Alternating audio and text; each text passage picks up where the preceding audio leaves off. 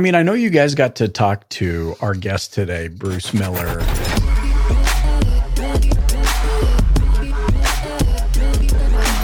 This is Auto Collabs. In Louisiana.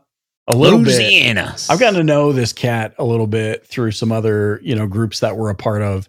Just one of the coolest dudes. I'm really excited to see, this is a guy that wears his faith on his sleeve.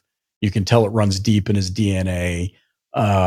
He cares about his family. He cares about his people. And I think we're going to see a lot of that today. And I mean, he's always wearing that hoodie, all gas, no brakes, but and I really hope this happens. You know what strikes me about that? Slow down here real quick. Because he's got this hoodie. I meet him. He's got the hoodie. It says all gas, no brakes. And he's like, yo. Yes.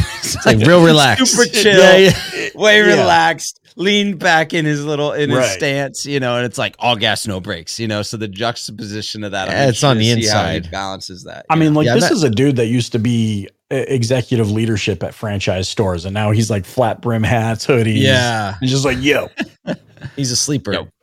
He's like that. Sleeper. He's like that Honda Civic that back in the 90s, like the kids would trick out and it'd pull up. They wouldn't tint the windows or anything. And then off the line, they would just dust anything that came next to it. Do you guys remember that? I remember that. Absolutely remember that. That's great. That's great. Well, we hope you enjoy this conversation we had with Bruce.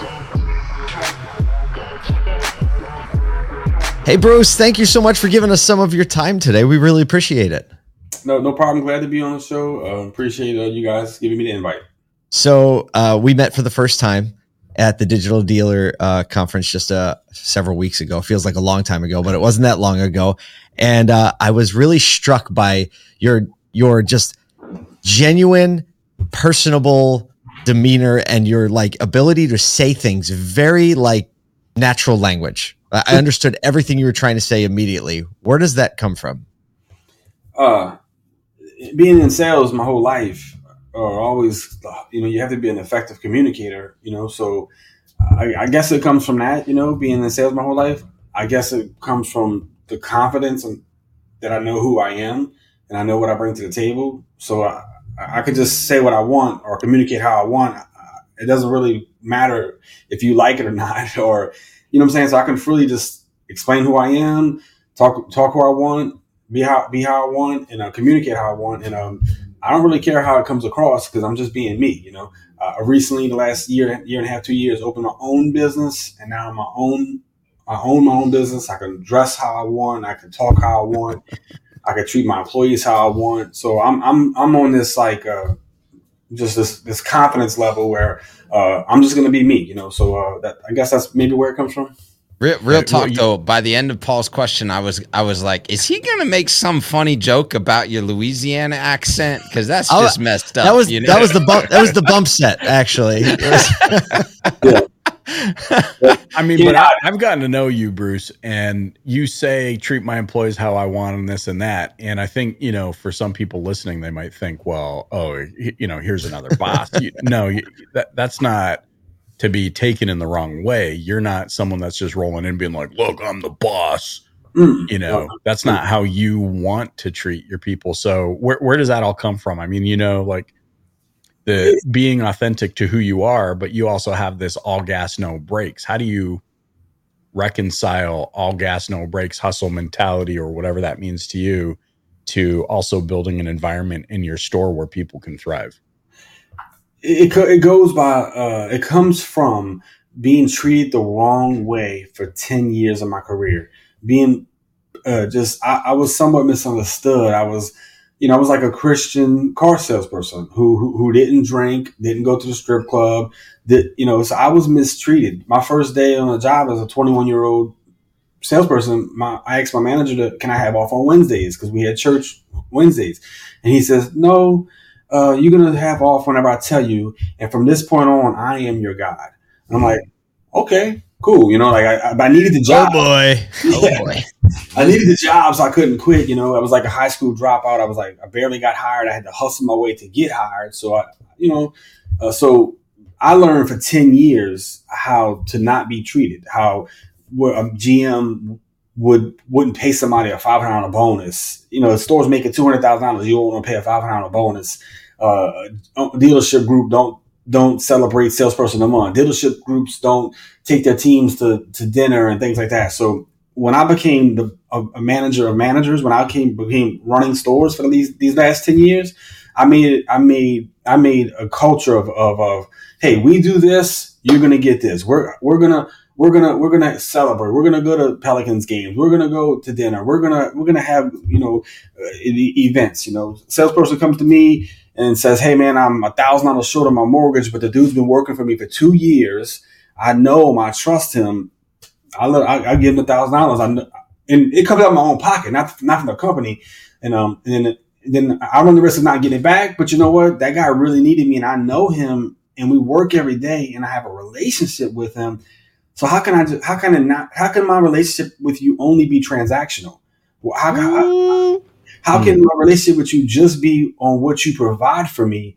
No. So I've always been that person, and I've alienated myself with upper management by the way I wanted to treat people, by the way I wanted to do things.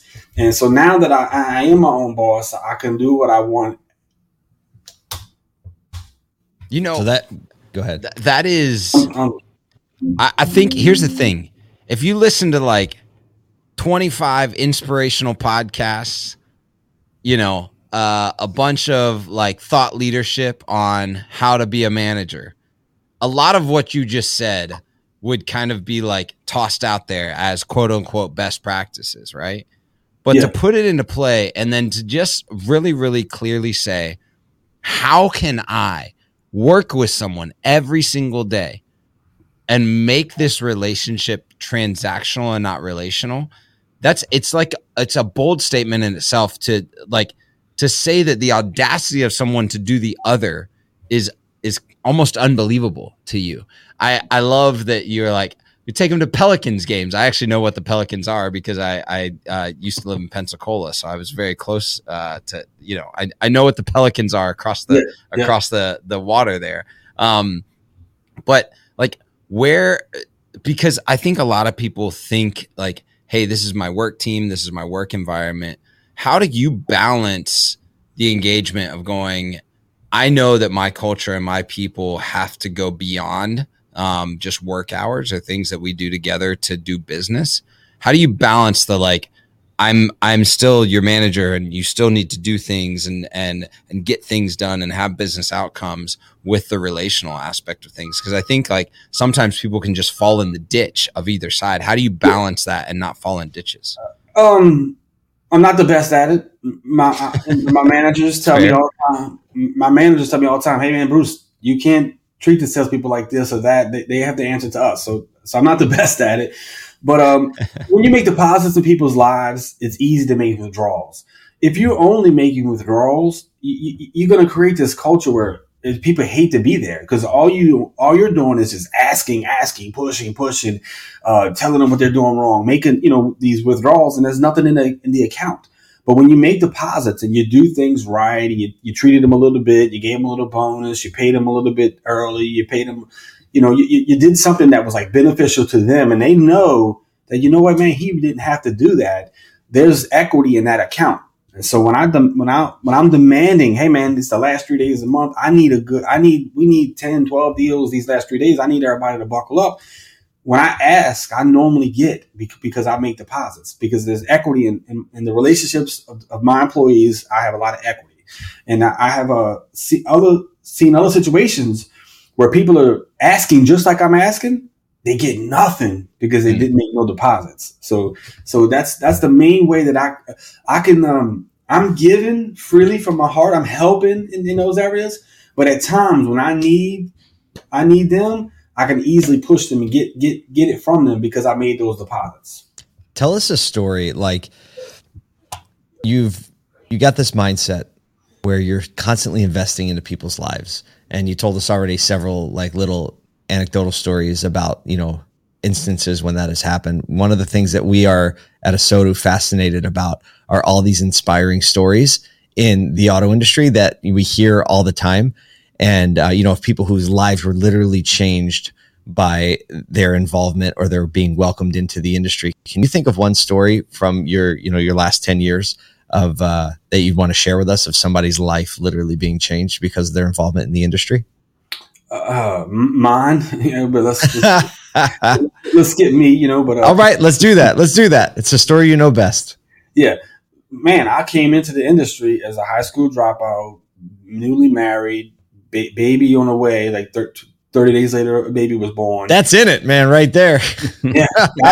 Back again, 21 years old, and I'm like married, and I had a baby, and I needed a career, a real job, and man, I jumped into the automobile business, and it was like love at first sight. It was the first month, maybe within 3 months, I made like $5,000 in a month, and in 2000, 20 something years ago, $5,000 a month was like a lot of money, and I was used to making $2,000 a month, so I made 2.5 times a normal income in this industry, and it changed my life. I would always teach my salespeople that a good month, like, it's okay, but if you have like a few good months in a row, it will change your life. You'll start looking at different restaurants to eat at. You'll start looking at different cars to buy, and the car business, changed my life. It took me from a negative to a positive immediately. I was the black sheep. I was at me and my wife's wedding. There was not a single person at that wedding that thought we was going to make it. This was going to last more than it did. I'm at the wedding, and I can think now, like, we would have Christmases at my house, and every single person at that wedding was at my house driving cars that I sold them, 15 years later.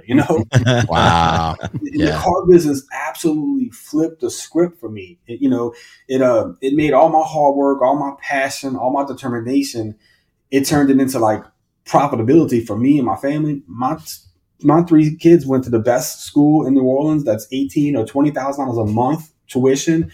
My oldest son graduated a 4-year degree from Tulane University. I paid for that cash. He got half off because he was a real smart kid, but I paid for that. Still take that. I'll take it all day. A lot of my friends have Rolexes and this and that. And I said, well, I got 3 kids with private education and Tulane degrees, and that's where my Rolexes are. But the car business absolutely. It set me on a path that I was not supposed to be on. I was not a college graduate. I was not a high school. I was like, I didn't have good parents. I had nobody coming to save the day. It was only me, and the car business changed my life. I don't know where I would be without the car business. You said something I want to key in on really early on, and I love this, right? Because obviously at ASOTU we're launching, our TV show More Than Cars, which really underscores the stories of how people got into the business and really how it changed their lives. And so you said, I needed a real job. Yeah.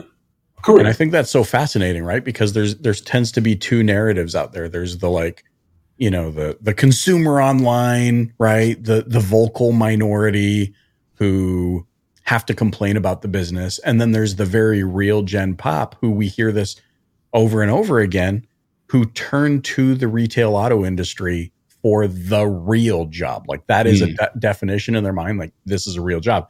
So is that how you were seeing it at that moment, where you were like, what would an unreal job be to you in that moment? I didn't want to work offshore. I didn't want to be construction, a framer, painter, working the trade. I was doing some of that, a busboy.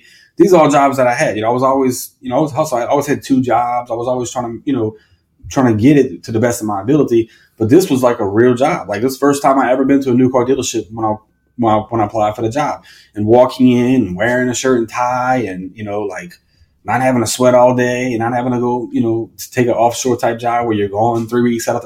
This was what I consider a real job. And it gave me like a real opportunity to make, the real money. All those other jobs, like you're exchanging your time for money. The longer you work, the more hours you get overtime, things like that. But the car business, you do work long hours, but the hours for money exchange is greater. And it just was something I could be proud of. Hey, I'm wearing a shirt and tie, and I'm going to work, and I sell new cars for a living. It was a real job that, in my world, it was a real job.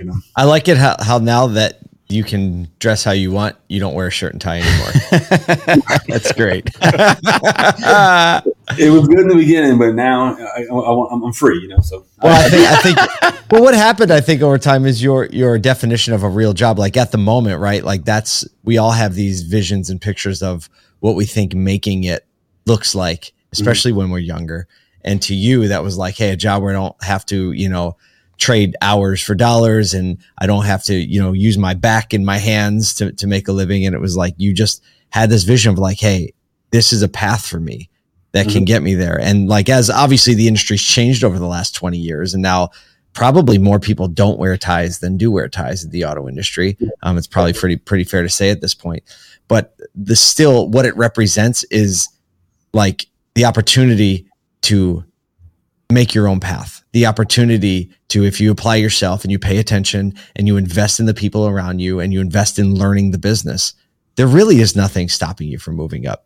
Correct. Like, and that's a real job. Yeah. Yeah. Well, look, my older son's working for me, but my middle son just graduated high school, and he's coming right to sell cars. School wasn't for him.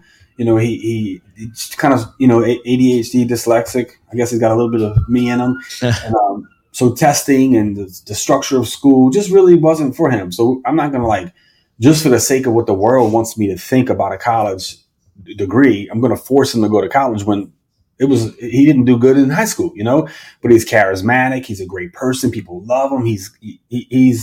You can't keep him down. He's an overcomer. He's going to excel in the car business, Oh yeah. Yeah. So he's going to come sell cars for me. And I'm going to proudly share that. I'm going to proudly say, hey, I started with nothing. Now I own a business that I have two of my sons working in. I might smile the rest of the year, because that's a very proud accomplishment to me.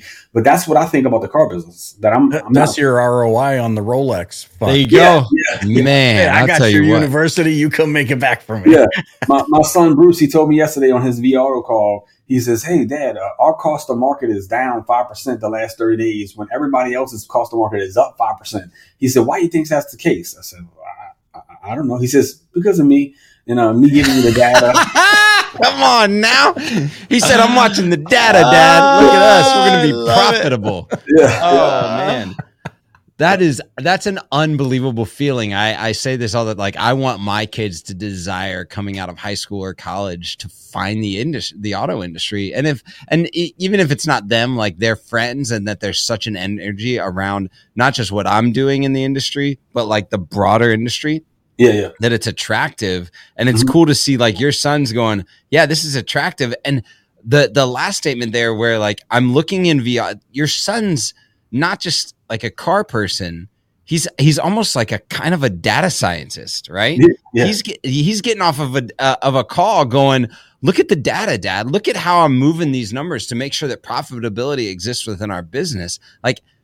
Reframing that for people and going, no, you've got to think really, really well. You've got to have a good head on your shoulders to be able to be profitable in an inventory management system like vAuto and managing customer expectations and lead traffic and all that type of stuff. That's huge. Yeah. And it's great that it's my son, for years I've had other great, people working for me young. I always say that between 16 and 25, the dumbest species out there is a male. A human being.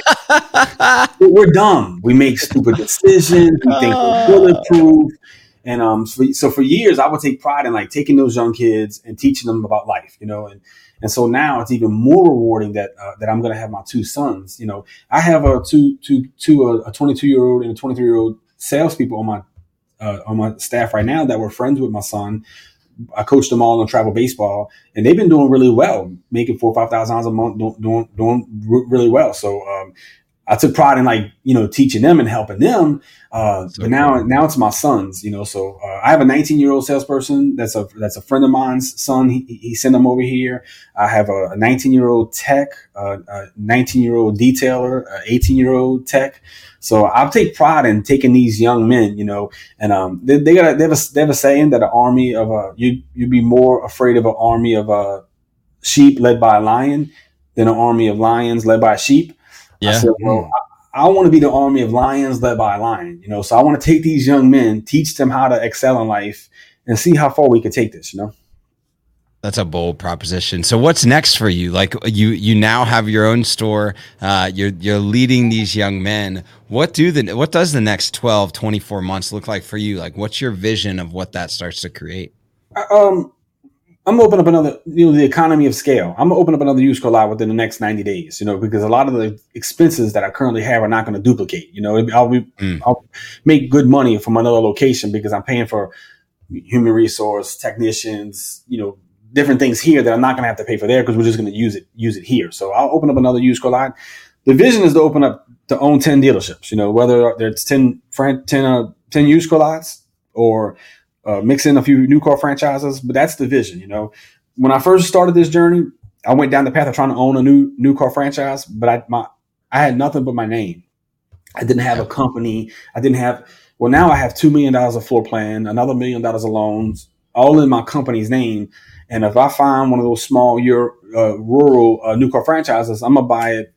The next time that opportunity comes across, I'm gonna buy that, and then put all these used car lots underneath that new car franchise to get all the banks. And so it's a whole plan. But the goal is to own 10 dealerships. Whether I do it in the next 3 months, 6 months, or 5 years, when I was 24, 25 years old, I was like writing some stuff down, and I was like, I had this plan to own 10 used car lots. I don't know where this came from. I forgot about that plan.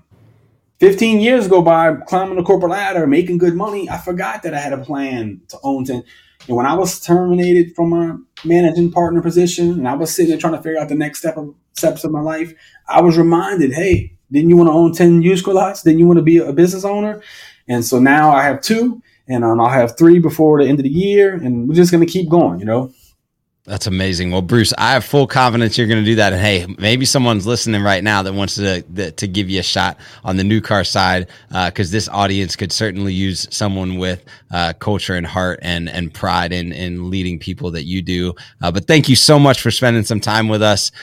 Bruce, you are a true gentleman and a scholar, and I can't wait to see what you do next. Thank y'all. I'm so grateful to be in the Soto universe. Y'all everywhere. I get emails. Notifications, and now I'm a part of the Soto universe, Awesome. You definitely are. Thanks, sir. Oh, what an absolutely fun conversation. I love the heart and the intensity that he had around bringing his sons into the store. Like, it was a point of pride and joy that he's able to bring in. Yeah, I thought he was going to cry, and not just that, but he's like, and my son's friend is working for me, and the guy down the street, his son, and I have this guy who's 18, and this one who's 19. I'm like, this guy, he's not building a dealership; he's building a mentoring program for young men. Yep. It's unbelievable. Without a doubt, there's this element of him understanding what the auto industry can do for somebody, and then just being an advocate. Like, there's literally nothing more ASOTU than that story. And that story in the making, honestly, on the way out too. And he's like, yeah, I'm going to have 10 dealerships. He's like, it might happen 3 months from now. It might happen 10 years from now. I was like, I believe that is the kind of guy that could make it happen in 3 months. Yeah. He just says it like it's no big deal. I'm going to open a thing here. I'm going to do a thing there. Yeah. It's like no factor. I love the master plan of it too. Like he knows, like, okay, I'm going to own 10 stores. I'm using independence to leapfrog into maybe a franchise if the opportunity presents itself. This is a guy that's moving so strategically that he almost frees himself from the day-to-day like ups and downs, ebbs and flows of running a business, where he's like, that was today. That doesn't mean it's going to be tomorrow, and I'm still working towards my goal. Like, I really get that sense and really appreciate it about him. So good. Well, hey, I mean, that interview and that time was, like I said, there's nothing more ASOTU than that legacy. So thanks for joining us today on this episode of Auto Collabs on behalf of Kyle Mountsier, Michael Cirillo, and myself. We'll see you next time. Sign up for our free and fun-to-read daily email for a free shot of relevant news in automotive, retail, media, and pop culture. You can get it now at asotu.com. That's ASOTU.com. If you love this podcast, please leave us a review and share it with a friend. Thanks again for listening. We'll see you next time.